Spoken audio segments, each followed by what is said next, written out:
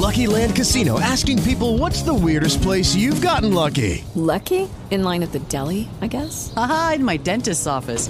More than once, actually. Do I have to say? Yes, you do. In the car before my kids' PTA meeting. Really? Yes. Excuse me, what's the weirdest place you've gotten lucky? I never win and tell. Well, there you have it. You can get lucky anywhere, playing at LuckyLandSlots.com. Play for free right now. Are you feeling lucky? No purchase necessary. Void where prohibited by law. 18 plus. Terms and conditions apply. See website for details. Hi. You're on the air.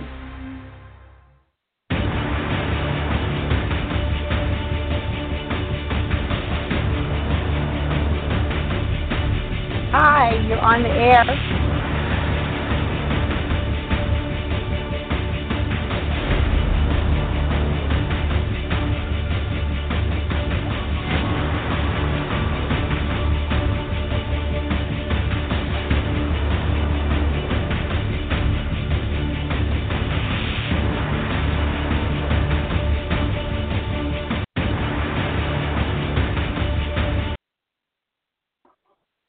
Hi, you're on the air with Patricia Adams Live, and our special guest is Jim McCarthy, author of Live Each Day and TEDx speaker, and an overcomer of life's difficult topics and times of cancer.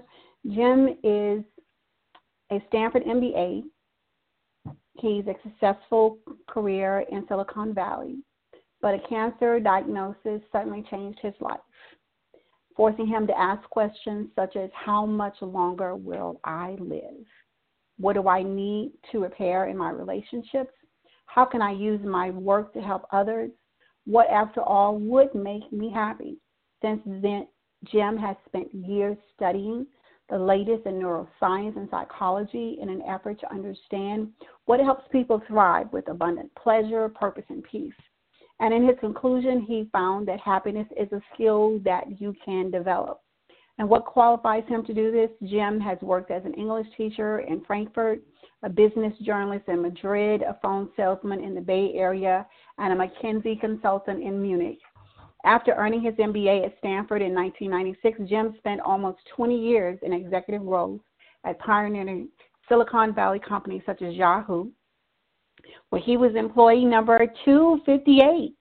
On February 5th, 2013, his Dr. Ye called him up and told him he had cancer. He's grateful to say that his health these days seems good, but the experience of receiving this diagnosis forced him to face his mortality and think about his legacy. His talks aren't just inspirational. Participants take away practical strategies, science-based insights, and daily action plans to lower their stress, boost their confidence, and create that magical moment of the 1%. Thank you, Jim, for being on the show. And I am so glad that, yes, you found your magical moment and you found that 1% of what it took for you to stay here and share with us about how you overcame the cancer diagnosis, because it's one thing to be diagnosed and it's another thing to defeat it, overcome it, live through it, and thrive after it. I've witnessed a lot of my friends. I'm delighted to be on your show. I appreciate the opportunity, Patricia. Thank you. And it's really an honor. I mean, a TEDx speaker, yay me! Yay, yes. Yeah, that was fun. Yay! The name of my talk was called "What Cancer Taught Me About Happiness." I did that for TEDx Oakland last November, and of course your listeners can search for that and find that on the web. And it's a very short talk, it's just a little over 6 minutes long, but I did talk a little bit about what the cancer diagnosis meant to me and what that meant for me understanding how to live my life with more purpose, but also enjoy my life more along the way. And that's what we're supposed to do. We're supposed to live this life abundantly. And I did listen to your TEDx speaker. You have 2 TEDx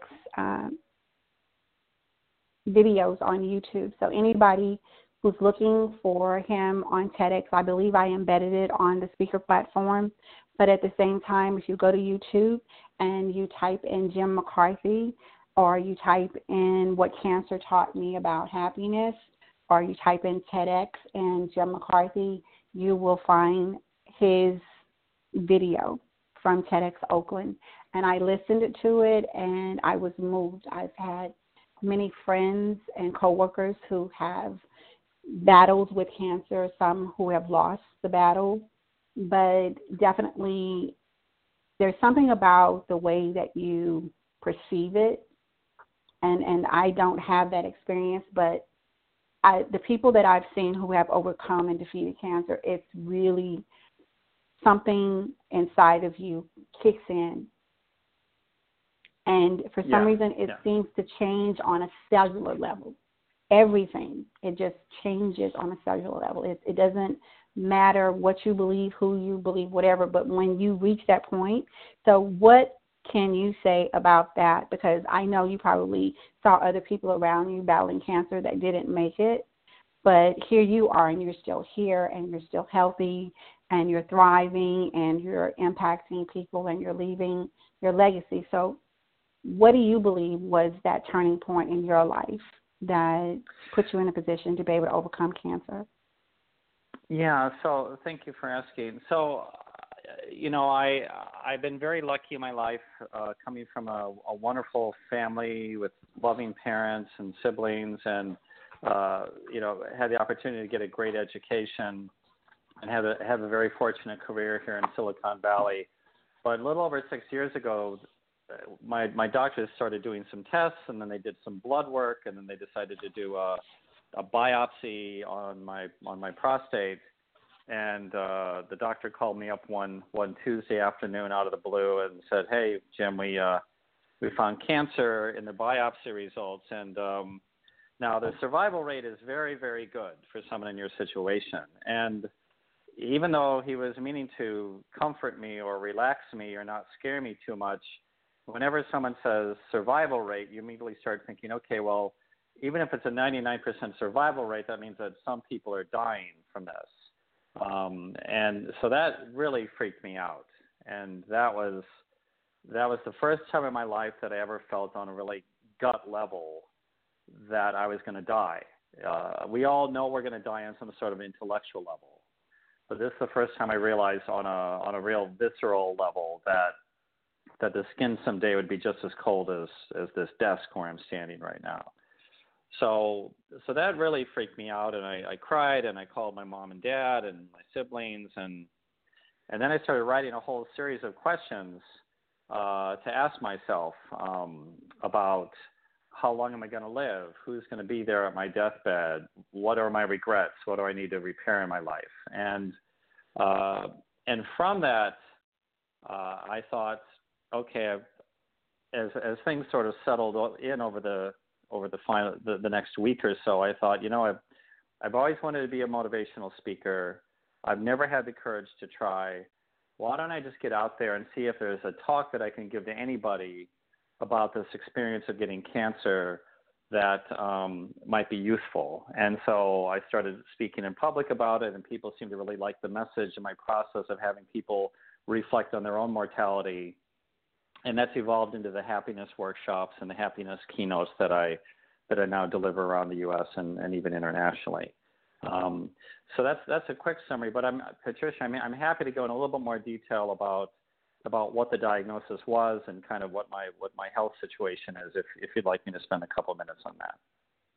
I would, because I believe that it's important, especially for men, because men aren't always transparent about this.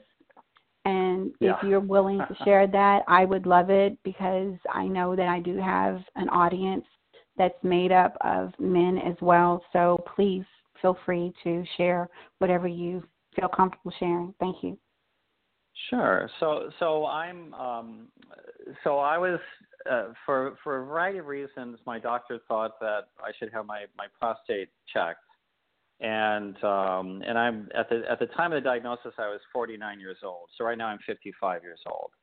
And through the biopsy, the doctor found cancer. Now, as some of people in your audience will know, prostate cancer is a very common form of cancer in men. And if it's caught early enough, it's very treatable, and the survival rates are extremely high. On the other hand, there's some strains which are quite aggressive.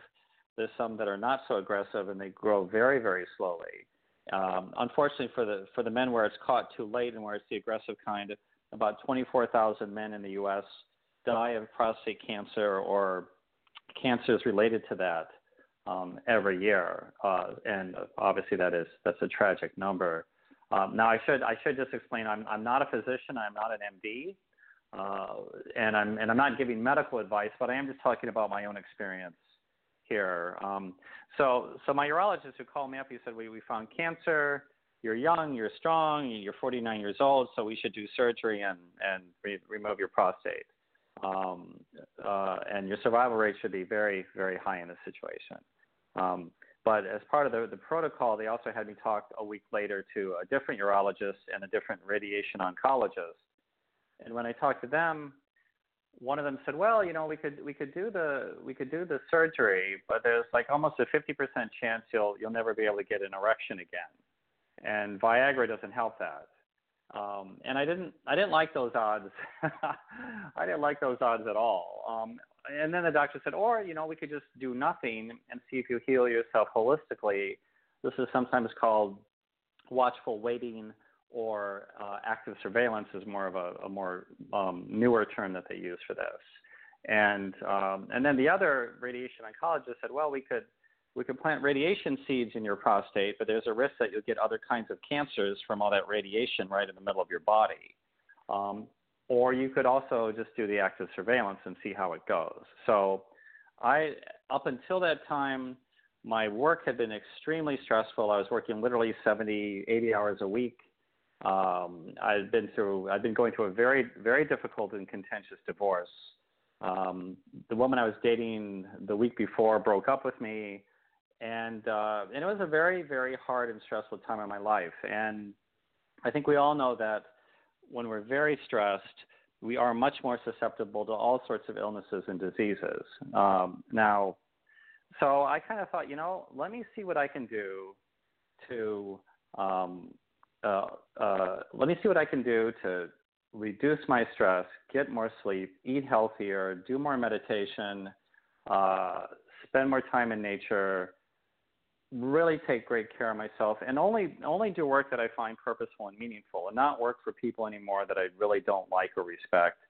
And I did all of that, and in my subsequent blood tests and subsequent biopsies over the last 6 years, I guess you could say the cancer is in remission. I mean, technically I still have it, but there's every reason to believe that I'm taking great care of my health, and at this stage there's no need for surgery or radiation or any sort of treatment other than just sort of holistically taking great care of my health. And that's worked for me. That may not work for all of our listeners who might find themselves in a very similar situation, but that's what so far has worked really well for me.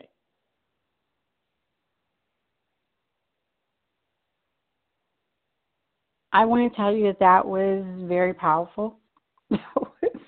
Thanks. That was very powerful. It was like my eyes went like, wow. Thank you so much for being so transparent.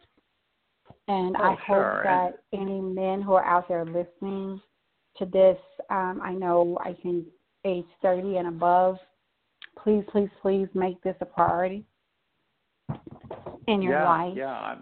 And I mean, for all of us, sorry, Patricia, for interrupting. I mean, for all of us, whether it's women getting, breast cancer screening, or any of this sort of preventative health care, some people, it's like, oh, I don't know, I don't want to know. But that is not a very proactive way to live your life. And I'm glad that I part of what's funny, this is sort of a separate message, but I'm very grateful that I got my cancer diagnosis, because that was the wake-up call that I needed in my life to say, hey, Jim, you are not going to live forever.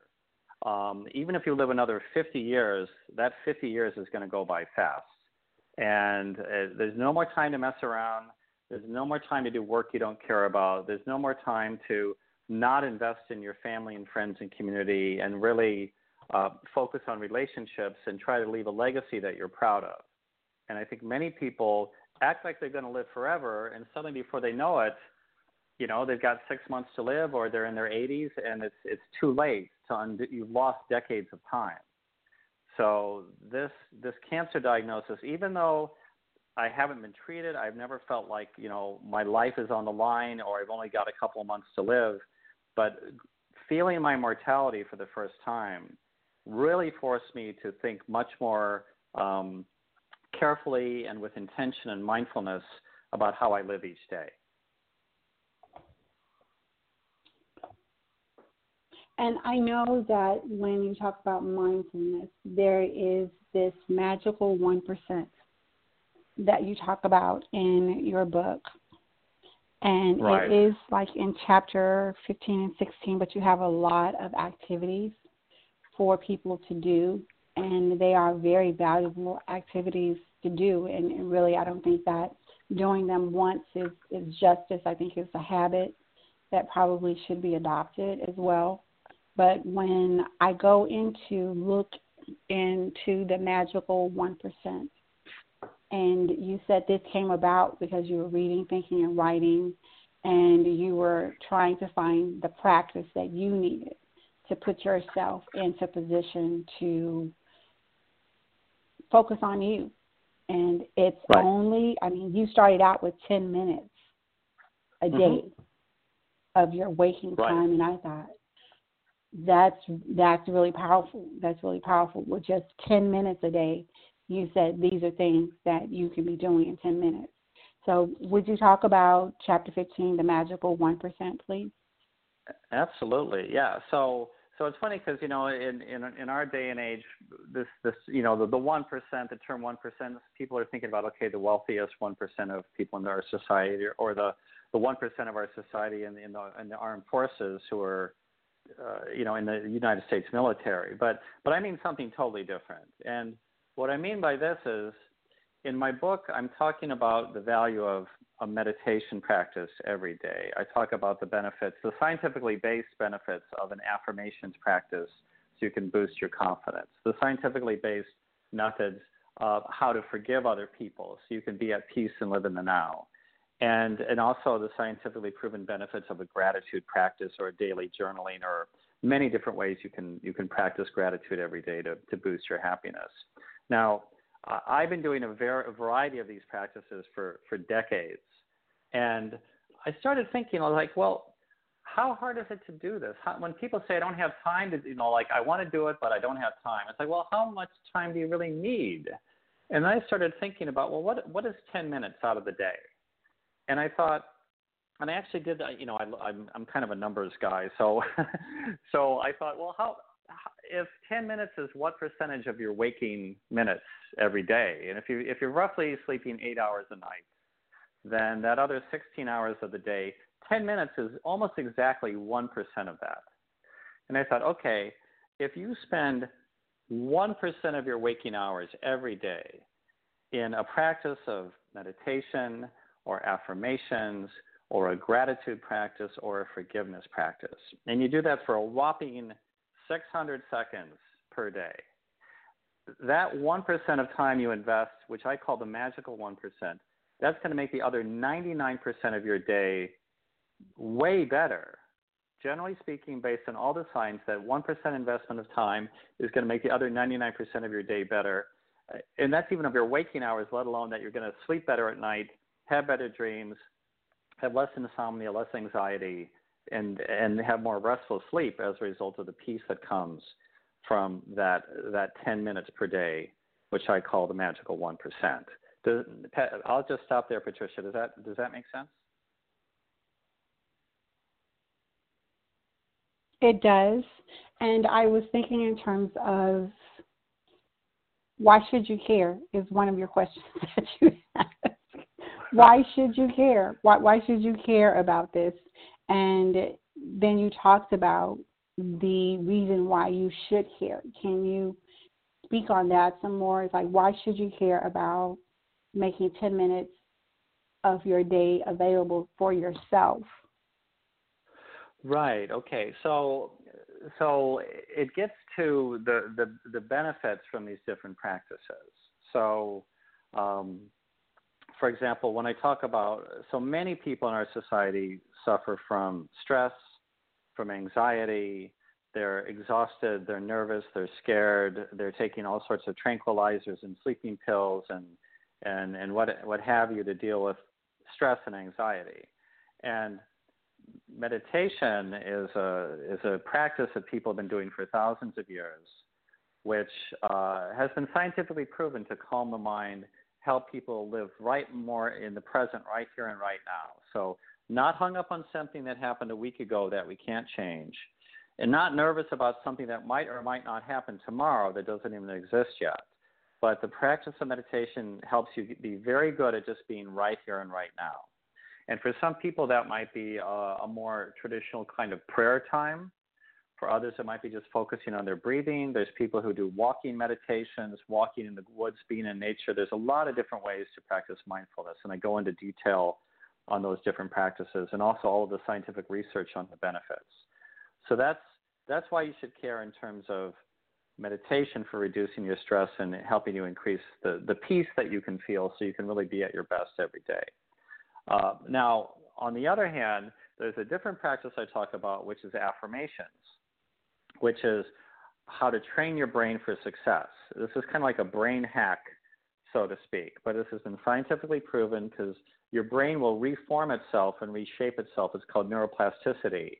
And this happens as a result of how you think about events. Not just what happens to you, but how you interpret them, how you think about them. And we have an evolutionary bias to be negative. And some of the research shows that about 80% of the time we tend to think negative thoughts, which is why we'll remember the person at Starbucks who was a jerk this morning more than the person at Starbucks who was nice this morning, because we tend to remember the traumatic things, the scary things, the negative things, more than the positive things. But we can train our brain to focus more on the positive. And affirmations is a way to do that. So those, and I can talk about forgiveness as well and about gratitude as well, but let me just stop there and check in with you and see if you have any comments or questions on what I just said. I agree with what you just said. The one thing that I read in your book and what drew me to your book, we connected on one of the social media platforms and you were in the process of designing your book cover. And I remember the book covers that you presented, and the one that spoke to me is the one that's on the cover. And I thought about how it made me think about beginning, starting over, or just the cycle of life itself. Mm-hmm. And when someone is faced with a trauma, a diagnosis of anything, and so for me, the reason why I like the platform that I have is because I want to talk to people about how they overcame difficult things in life and talk about the difficult things. And I want to thank you for definitely talking about the difficult subject of prostate cancer, talking about the difficult subject of cancer, period, and the difficult subject of getting people to find the time for themselves. Those are all key things because they all tie into one another. Is that, not making enough time for yourself, not caring enough about yourself, and being consumed with the cares of other things, other people, other situations, and you neglect yourself. Right. I want to, thank you for bringing that full circle, because ultimately what you basically said is that I'm worth at least 10 minutes of my waking time. I owe that to myself. I should care enough about myself to give myself a minimum of 10 minutes. I say, if you can give yourself more, definitely more, but 10 minutes of intentional. This isn't just random time. This is 10 minutes where you're being intentional with yourself. You're not engaging somebody else. You're not in a group session. You're just with yourself. 10 minutes. The 10 minutes is what you're saying, whether it's an affirmation, whether it's in meditation, whether it's in forgiveness, whether it's in tuning in to yourself by listening to your breath, your breathing. And I remember someone saying that when you wake up in the morning and you're still breathing, that's something to be grateful for. Yeah. And we have, Yeah. 86,400 seconds in a day, and 86,400 seconds in a day that we get to breathe. And so we don't make ourselves breathe. I mean, we are breathing because we're still alive. And out of that time, giving yourself just 10 minutes a day to take yourself into another place where you can think, where you can actually focus on, okay, what do I need to do today? And there is, for me, I tie things into numbers as well, and I tie things into spiritual, the aspect, because for me, it just reminds me of a passage that says, take no thought for tomorrow, because there's enough going on. I'm paraphrasing. There's enough going on today. Mm-hmm. There's enough going on today for you to deal with without borrowing from tomorrow. And that's something that I have had to address in my own life. And it's sometimes hard to do, but for the most part, it's something that you can develop. It's something that you need to develop, and you can fall off of it, but you can get right back on it. And I just want to thank you again for being on the show. Sure. I mean, I use the word practice very, very deliberately. It doesn't mean it's perfect. If Patricia, may I ask, do you play any musical instruments at all? Do I play? Yeah. You said, do I play? I have a propensity. Let's put it like that. What did you say? It's practice means you're not perfect, but I practice at some things. I like. I do like instruments, and I do like to sing, and I do like to play. But I would be much better if I spent time practicing. So I'm not gonna own that. No problem. So but like, may I ask, is it like piano, guitar? What? I love piano. I love piano. I love drum, and like I said, I love vocal. I love music overall, but those two things I like percussion, and I like the and obviously the wind instruments. I don't play them, but I love the wind instruments and the string, like the harp.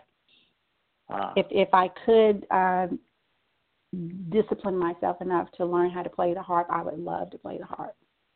I would forego playing the piano, everything, if I could just sit and play the harp. I think that is the most beautiful instrument. Well, whatever the instrument, whether it's the first time you sat down on a piano or even the drums, you're not going to be very good at it, and it's going to take a lot of practice to get better. But if you just kind of keep doing it, whether you're perfect or not, you will get better. And for something like a mindfulness practice like meditation, people, and I do these. I lead a guided meditation often in the different keynotes and the speeches and workshops that I do. And sometimes people say, "Oh my God, I've never meditated before. My mind's racing all over the place." And I say, "That's fine. That's fine. That's normal. Or that's kind of what our minds do all the time anyway. And now you're just kind of noticing it. And just to notice that is like, oh my God, I'm thinking about yesterday. I'm thinking about tomorrow. I'm worried about this. I'm worried about that. I'm angry about something that happened a month ago." That's the way our minds tend to be. But with a little bit of practice, you will get better at just noticing, oh, my mind's racing. But right now I'm fine. Right here, right now, I am okay. Yes, I'm angry for something that my ex-wife did 10 years ago. But, right now, I'm fine. And if you see, it sounds like a very simple thing. And it is simple in a way. But the positive impact it can have on you is profound. And I know people where they're angry for something that their manager did 2 years ago, or a childhood trauma, and I, if I'm not mistaken, Patricia, you address this a lot in the show, different sorts of traumas. And I'm not a psychiatrist or a trained psychologist, but I do know that a mindfulness practice can help you get to be right here, right now, even feeling the pain. Instead of running away from it, you work through it, and it's in acknowledging that pain that you say, okay, this is a pain I feel. This is a memory I have, and all it is a thought. But right now, right here, right now, someone loves me. I love myself, and I'm okay, and I'm safe, and I'm grateful for that.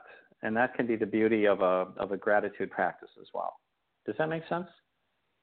It does, and that's another part of your book after you were talking about the neuroplasticity and the neurons and tying it into the cellular level of the body, changing your cellular mindset, really. It's changing it at the very lowest denomination of who you are as a human being.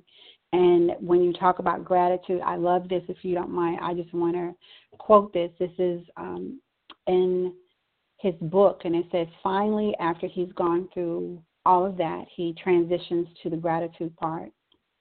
So now he says, I'd like you to think of someone you deeply, deeply love and who loves you in return.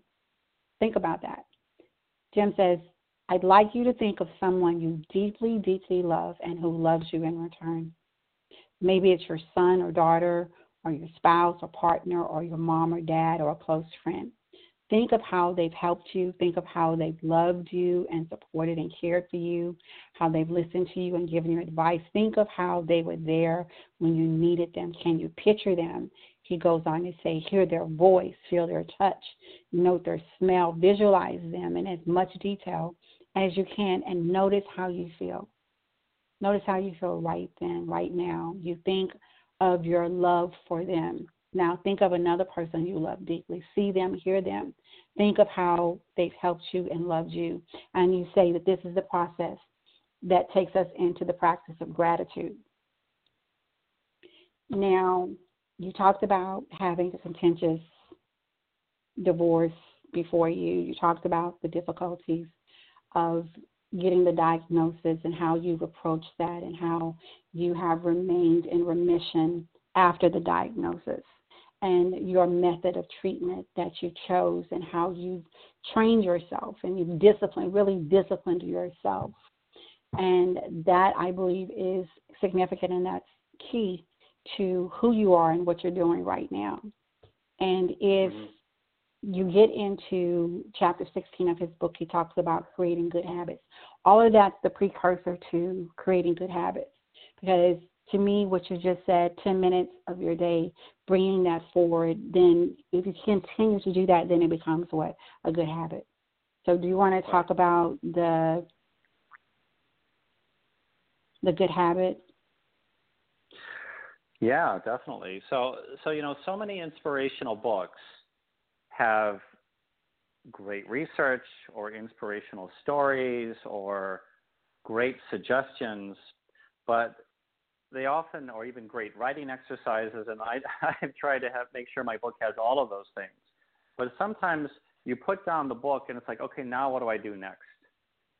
Yes, I've been inspired, but how exactly do I change my life? Or if I'm supposed to behave differently, how exactly do I bring that into my daily behaviors? So I spent just a short period of time at the very end of the book, just several pages, talking about the science behind how to build habits in a way that's successful. And basically the idea is, if you can, for a lot of people, they think it's willpower to establish a new habit, but really it's much more about being reminded to do that. And so what I encourage people to do is to figure out some way to remind yourself of what that new habit is. And for me, it might be just, I use my calendar online to remind myself to do everything, appointments, calling my stepkids. I use my calendar to remind me to do everything. And so if you need to put in your calendar every day, even for 10 minutes every morning, make sure to practice the magical 1%. Make sure to meditate. Make sure to pray. Make sure to do whatever it is you want to do. And that becomes that reminder when you look at your calendar. Then once you're reminded of that, it's a whole lot easier just to do it.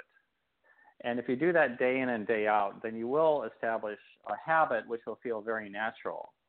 Now, I've been doing stretching and yoga every morning since 1987.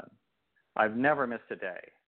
And when I started in 1987, I didn't think, I'm going to do this for the next 32 years of my life. I just said, this feels pretty good. Let me just start the day doing this. And then I did the next day, and then I did the next day. And before I knew it, it was such an automatic thing. It felt great to do. I saw the benefits of it. And now I certainly don't need to remind myself, because it's part of waking up. Now, the other important thing about building good habits is whatever your habit is, if you can layer a new habit on top of that, it's very easy. So if you can do something like, you can just say, once I brush my teeth in the morning, I will spend 3 minutes writing an email to myself on gratitude.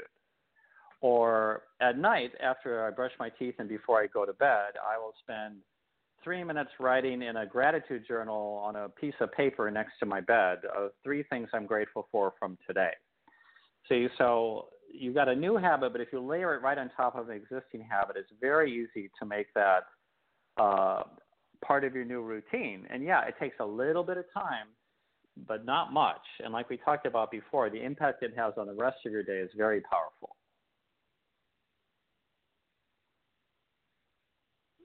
And then after that, it's kind of like almost it's up to you. What's next for you after you've done that in your 10 minutes and you're ready to face the other 90% of your day? Yeah. Then you can ask yourself, the priority of what's next. Right. And, for affirmations, which different people might have, I think people have a pretty good idea of it, but it's a first-person present tense statement. It can be, I'm beautiful, I'm kind, I'm compassionate, I'm generous, I am loving, I am a great software engineer, I am a wonderful mom, right? It can be any of those things. And the nice thing about doing an affirmation like that at the beginning of the day is that it does start becoming automatic as how you think. Like you said, the neuroplasticity, where the neurons in your brain literally change to reflect the messages that you give to it day in and day out. So if a person every day says, like one of my affirmations every day is, today I'm the best husband I can be for my wife. Today I'm the best husband I can be for my wife. And then if my wife texts me and says, hey, honey, can you pick me up at the bus stop? It's cold outside. I don't want to walk home. Maybe I'm busy and I don't want to do it. And then I think, well, today I'm the best husband I can be for my wife. You know what, honey? Sure, I'll pick you up. It'll take 10 minutes, not a big deal, because that's what you need me for in this situation. So the affirmations, you might spend the beginning of your day firming them up or being clear about how you want to be. But then throughout the day, they'll keep popping into your mind as a message you've given to yourself of how you want to behave. And it's very powerful that way. Does that make sense, Patricia? It does. Now, you talk about a template that was derived from Dr. Fogg, and you say, after I, and in brackets, existing habit, I will, tiny new behavior. Would you model that template? Sure. So B.J. Fogg, he's a researcher associated with Stanford University, and this is sort of what we're talking about of layering a new habit on top of an existing habit. So, for example, it can be after I get home from work, I give both of my kids a hug and tell them I love them. Or after I take a shower and I'm ready to go to bed, I make sure to tell my partner one thing that I'm grateful for that he or she did during the day. Or after I, or it could even be, whenever I see a homeless person on the street, or the first homeless person I see on the street today, I give them $1, right? So these are just simple practices that you can do that become habits. It just depends on whatever is your regular routine, right? After I get dressed in the morning, I make sure to look in the mirror and tell myself that I look awesome and that I'm confident I love myself, right? It can be any number of things, but this is all ways to train your brain for success, to focus on the positive, because if we don't intentionally do that, we tend to revert to negative thoughts about 80% of the time, according to the research. So it's not so great to go through life thinking negatively 80% of the time. And so this is a way to develop your skill of thinking positively. And I think that the comment that you posted in your book about what Dr. Fogg said, he said, set the bar low. Yeah. And set the bar so low that it's laughable that you don't get it done or that you can get it done. And he says, for instance, if you want to floss all 32 of your teeth and you find it hard, floss one. Yeah, just one. Start out flossing one. And I was like, okay, wow. So set the bar really low. So it's basically being something that's realistic. And I know, like in corporate America, we talk about SMART goals. And, it ties into that, being specific, something that's measurable, something that you can achieve, something that's repeatable, and something that's timeless. And in developing a habit and layering a good habit on top of a bad habit to the point to where you rewire your brain and your thought pattern about it, that you come out of it with that new habit intact. Yeah, and I like that. So it's tiny habits.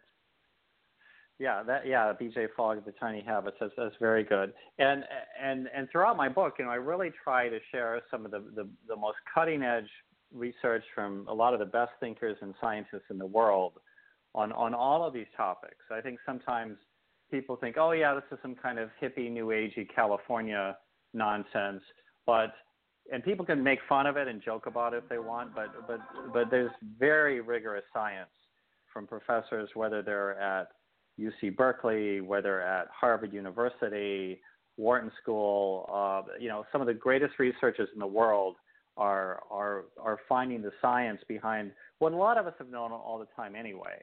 When I got into sales, selling phone systems door to door, in the Bay Area here in the 1990s, and I had no money, and I really needed to hustle just to make sure I could, pay the rent. I had this older saleswoman who worked with me, and she said, "Oh, Jim, you got to listen to cassettes. You got to practice your self-talk." And I started. It's like, wow, this is learnable stuff, to keep me positive in the face of all this rejection. And I realized that, driving to a meeting and saying, I'm having a great meeting, I'm closing that sale today. People can think that's silly or it's crazy or whatever, but if you want to make that sale and you want to be successful and you want to have a great day and you want to make your dreams come true, whatever it is, whatever you dream to be positive about your life, then this is how you do it. This is how you do it. And I like the fact that you're talking about starting out small, and I think that's one of the biggest detriments to a lot of people who want to make a change, or we want to start out big, we want to start out fast and quick, and we want to get there. I mean, it's that instant gratification. We just want to get there. And here you're saying just a small habit, just develop a small habit, set the bar so low that it's laughable, that it's so low, and at the same time, you're actually making a huge change in yourself just by starting with 32 teeth or however many teeth you have and flossing one, as an example. That's how low. Because if you go to your dentist and they say, okay, have you flossed? It's like, yeah, don't you see I flossed this one? And they're like, probably say, what, I did notice a difference. That's really funny. Yeah. I'll give you another example, Patricia. When I started dating the woman who's now my wife, this was about six years ago, and she said, Jim, you don't have the kind of upper body strength and a man never wants to hear this from his girlfriend, right? I mean, I don't think I'm that bad anyway, but she said you should do push-ups. I said, okay, honey, guess what? I'm going to do one push-up today after I'm done with my normal stretching and yoga, which I've been doing every day for the last 26 years or 30 years. I will do one push-up, and then the day after that I'll do two push-ups, and then the day after, and I'll just keep on adding. And she said, no, that's crazy, come on, you can do more than one push-up. I said, yeah, I know, but let me just start with one. Tomorrow I'll do two, the day after that I'll do three, and pretty soon I was up to like three sets of 25. And I kind of stopped at that. But so that's what I've incorporated into my routine now. And I didn't try to do 50 on day one and injure my shoulder and then say, well, screw this. This isn't going to work. I started with something very simple. And I think there are many things in life that are like that. They're little habits. You just get going. It boosts your confidence. It's like, wow, I am disciplined. I can set my mind to something, and even though it's simple, I can get started. I can keep at it. And I feel good and confident and disciplined that if I can do these simple little things, I can also be disciplined about doing things which are more daunting, but I know how to start simple and just kind of get going. And it's a great feeling. It's a great confidence booster. I like it. I really do. I really, really do.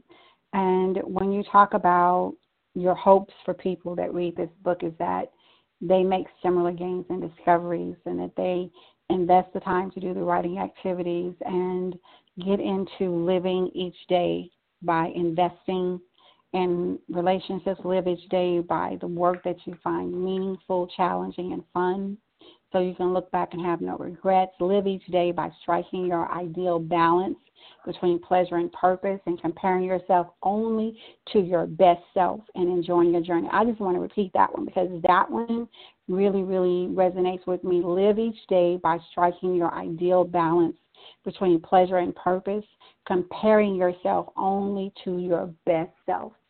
Only to your best self. So not your worst self, but your best self, and enjoying your journey. So I like that a lot because sometimes, we go through periods where we're not our best self and we're start comparing ourselves to other people.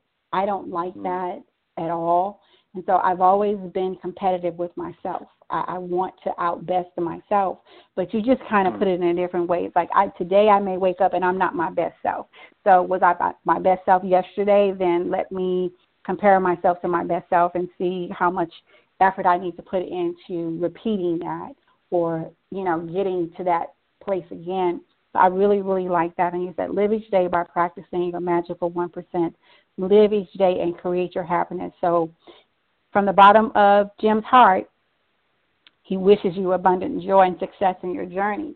I want you to basically tell people about your master classes, about your workshops, and I don't know if they're just exclusively for California, or can somebody reach out to you, book you for an event, or overall, what is it that you want to do with your best self in the days ahead?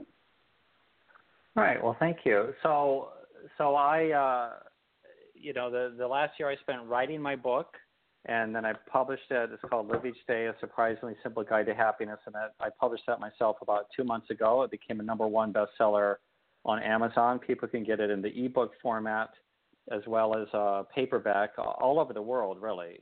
And in addition, what I want to do is take the message that happiness is a skill you can develop. Happiness is a skill that you can develop, and I'm sharing that message with people so they can see how they can do that through the meditation, for the affirmations, gratitude practice, forgiveness, and also a lot of questions in my book. And we haven't touched on this a ton, Patricia, but, there's a lot of questions in my book where there's like writing activity number 8. Says, imagine you died today. How would you feel about the work you did in terms of compensation, lifestyle, impact, and meaning to you? So the book is full of all sorts of exercises for reflecting on your life. I then encourage you to share your answers with someone you love and come up with an action plan for how to make very specific changes in your life. So the book, all of these came out of the workshops and the talks that I started doing about 5 years ago after I got my cancer diagnosis. So I've done workshops for large pharmaceutical companies. I've done executive retreats for companies like Amazon and universities as well, and large real estate companies like CBRE. So companies book me and schedule me to do keynote talks or workshops anywhere from a half an hour to a full 6-hour workshop, where I will look at what the needs are of the team or what the goals are for the people who are organizing the conference or the event, and then I customize my workshop in order to address those topics. And sometimes they'll say, our people are really stressed out. We need to help you share some of these ways to reduce the stress and the anxiety of our people. Or sometimes they say, we just like to help them feel a little bit more gratitude that they have in their lives and do something nice for them. So there's all different sorts of ways that I can customize the material that I've developed over the last 5 and 6 years. And I speak internationally. I travel internationally as well as here in the U.S. So whoever's listening to this, if they're interested, I'd be delighted for them to reach out to me, and we can talk about what we could create for your organization or your group. How would they reach you? Thanks for asking. So first of all, my website is jimmccarthy.com. That's JIMMCCARTHY.com. And my email address is simply Jim, Jim, @jimmccarthy.com. People can find me on LinkedIn, where I do a lot of blogging and share different articles and excerpts from my book. I'm also on Facebook, Jim McCarthy on Happiness, Twitter as well, Jim McCarthy MBA, and even on Instagram. But if you want to just start with my website, jimmccarthy.com, that's a great way to start, and then there'll be links from there to everything. And I really want to encourage you guys to go to his website, because guess what? If you go to his website and subscribe, you get the first chapter free. So I really want to encourage you to subscribe on his website and to check that out, because it is absolutely a really great chapter that he's giving away, really. And so all you have to do is go to jimmccarthy.com, subscribe, and you will get the ebook of that chapter. And then his book is available on Kindle as well. So those of you who have the Kindle app, what's the name of your book again, Jim? It is Live Each Day. That's LIVE, Each Day, a surprisingly simple guide to happiness. And I kind of think if you just Google Jim McCarthy, happiness, or even Jim McCarthy, TEDx, I should come up there as well. So that's a good start. I'm always trying to get up there on the rankings. And I hope people do come to my website and subscribe to the newsletter, so I can send you the first chapter of the book, of course, absolutely for free. And that's, it's funny, I'm checking the numbers here. I mean, that first chapter is, I don't know, maybe 1,000 words, and the book is 70,000 words, roughly. So it's 1/70th of what I provide. So if you like that first chapter, there's 70 times more of that. And honestly, I did a lot of very intense research so that I really knew what I was talking about.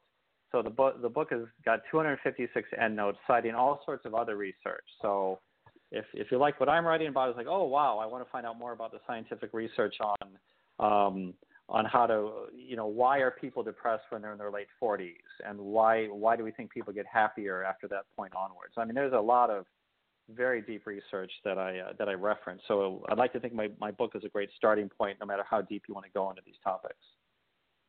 Exactly. And Jim's first name is Jim. His second name is McCarthy. That is the beauty of social media. That's the beauty of the internet. And he said if you just Google Jim McCarthy, happiness, you'll find him. And if you do Jim McCarthy, TEDx, you'll find him.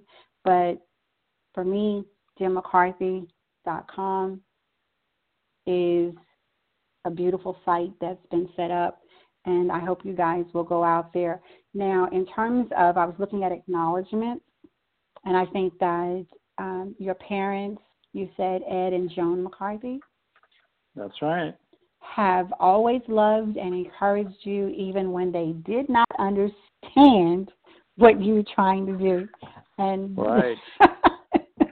Yeah. That is probably very transparent for you and your parents to say, they loved me even when they didn't understand what I was trying to do. Yeah, I was very lucky.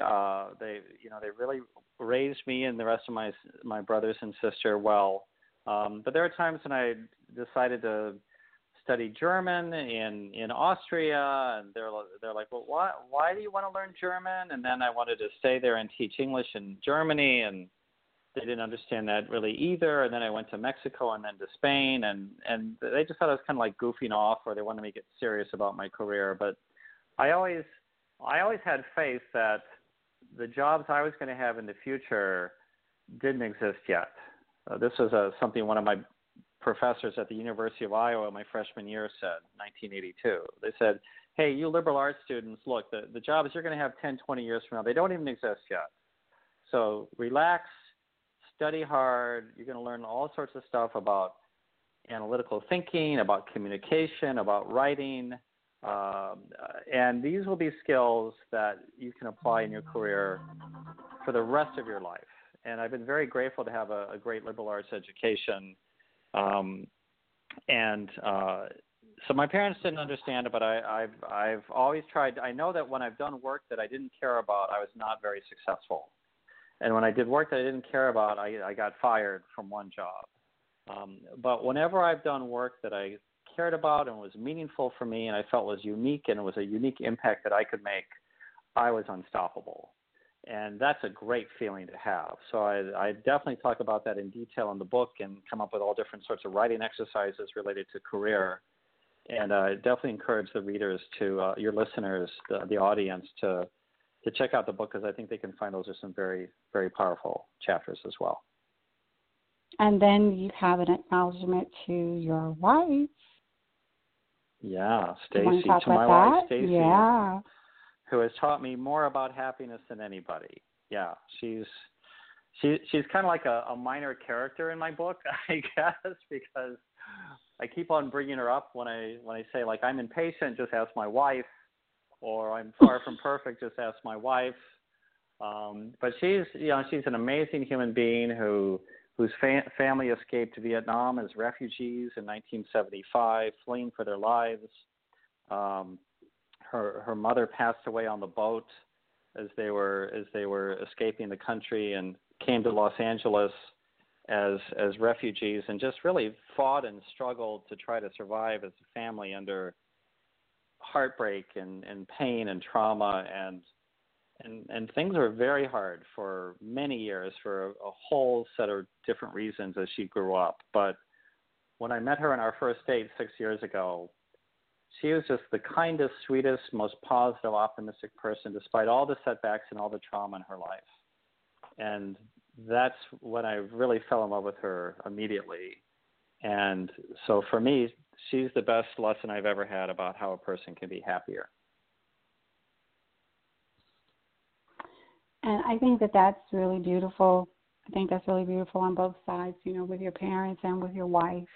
Having them love you is so key, is that if somebody is loving you, you can get through anything. You can get through anything. So I think that even the way that you approach your diagnosis for cancer and the way that you've decided to approach your life every day has a lot to do with the people around you and the people who've loved you and the people who've nurtured you, and just let you know, okay, I'm going to love you no matter what. I may not understand you, but I love you. And I think that, because sometimes people withdraw that love, and love becomes conditional. So I, want to say a thank you. It's coming up on Mother's Day. Thank you to your mom, to your wife and everything like that for loving you when they didn't understand you. And we now have, guess what? Jim McCarthy living his best life. And I think that this right here is something that you will lay when the time comes. You said on your deathbed, the question is that, have I left a legacy? Do I have regrets? Have I made a difference? And I do believe that just based on where you've been thus far, that you have made a difference in people's lives. I know that I have been impacted by my encounter with you on social media, and now reading your book, and also having the opportunity to interview you. It's been an extreme pleasure, and I want to thank you so very much for agreeing to be on. Patricia Adams Live, and where we are talking about overcoming life's difficult topics. And it's amazing to me because I like to talk to other people about how they've overcome. And it gives me an anchor. It gives me something to say, okay, somebody else is going to hear this message, and the audience, the demographic to hear this message anywhere in the world except for Mars. Yeah. This message can be accessed. It can be, well, maybe it can be heard in Mars. I mean, we got satellites. I don't know. But the as far as demographics go, the numbers are, reporting, and people are listening all over the world. So I want to thank you all so very much for tuning in. For those of you who will be catching this broadcast after it has ended, again, live each day. And what is the subtitle to that? A surprisingly simple guide to happiness. Jim McCarthy at jimmccarthy.com. Yay! Thank you very much, Patricia. Thank you. It's been a pleasure. You're a beautiful, beautiful human being, and I just want to thank you so very much for taking the time to come by, and most of all, overcoming. That's so important. So, your darkest times, you're overcoming it. And to say that I interviewed a former Yahoo employee, number 258, yay. Yeah, great. I'm a lucky guy. Yay. So, so I encourage you guys to get the book, honestly, because I am digging my heels into the activities in this book.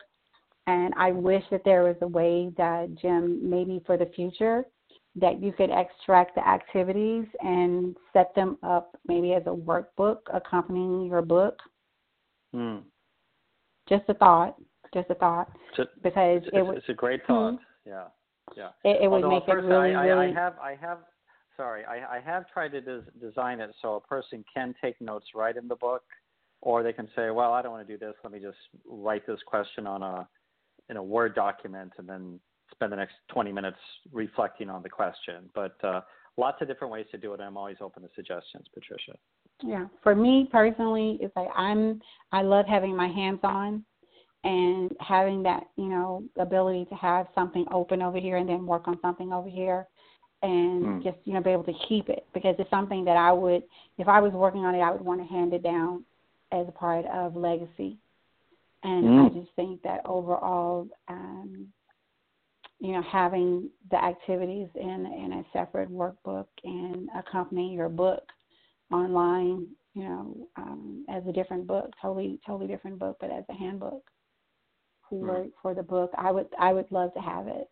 I would absolutely love to have it. So I hope that down the road in the future that it will happen. But if not, I will continue to plug away inside the one that I have. So, again, Thank you so very much. And you're welcome to come on the show anytime to talk about other areas that you'd like to promote and share with us your progress on any level. I appreciate it, because we're going to floss one tooth at a time. And if I could just briefly say, Patricia, I know that you spent a lot of time and a lot of effort preparing for this interview, reading all of the book beginning to end, which doesn't always happen, and there's very well-intended people who interview me, but they don't always have time to read the book. So I know you did a lot of work and effort to prepare for this, and I'm very grateful for that. And it was my pleasure. Thank you. It was a benefit to me. So I did myself a service by Well, that's true. That's definitely true. yeah. So it was to my own benefit. So I thank you. And like I said, I'm going to continue to work my way through it because definitely it's a lot to take in, but definitely there's a lot still to be done in the book. So this is a book that you will definitely want to have in your briefcase, in your purse, whatever, on your phone, wherever. But live each day, get it on Amazon, and also go to jimmccarthy.com and check out that free chapter by subscribing to his newsletter. And once again, thank you again. And we will see you all back here to my audience, my listening audience, thank you for tuning in, and we hope to have you join us again for our next installment of Patricia Adams Live, Overcoming Life's Difficult Topics. Until then, we'll see you next time. And remember, we're going to floss one tooth at a time until we get to all of them that are left. We may not have 32, but we're going to get to all of them that are left, and we're going to take this one day at a time. So God bless, God keep, and God strengthen. And hope to see you again another time, another place, Jim. Thank you so much. Thank you, Patricia. And bye-bye. Bye.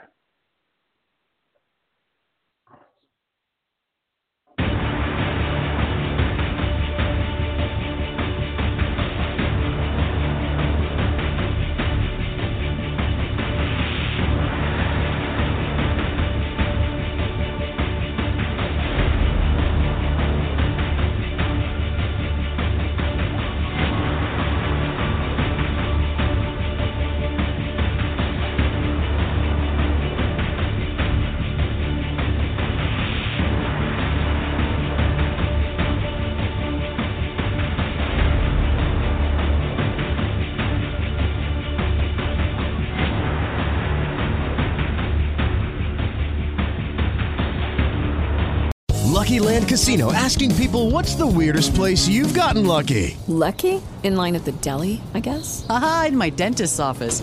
More than once, actually. Do I have to say? Yes, you do. In the car before my kids' PTA meeting. Really? Yes. Excuse me, what's the weirdest place you've gotten lucky? I never win and tell. Well, there you have it. You can get lucky anywhere, playing at LuckyLandSlots.com. Play for free right now. Are you feeling lucky? No purchase necessary. Void where prohibited by law. 18+. Terms and conditions apply. See website for details.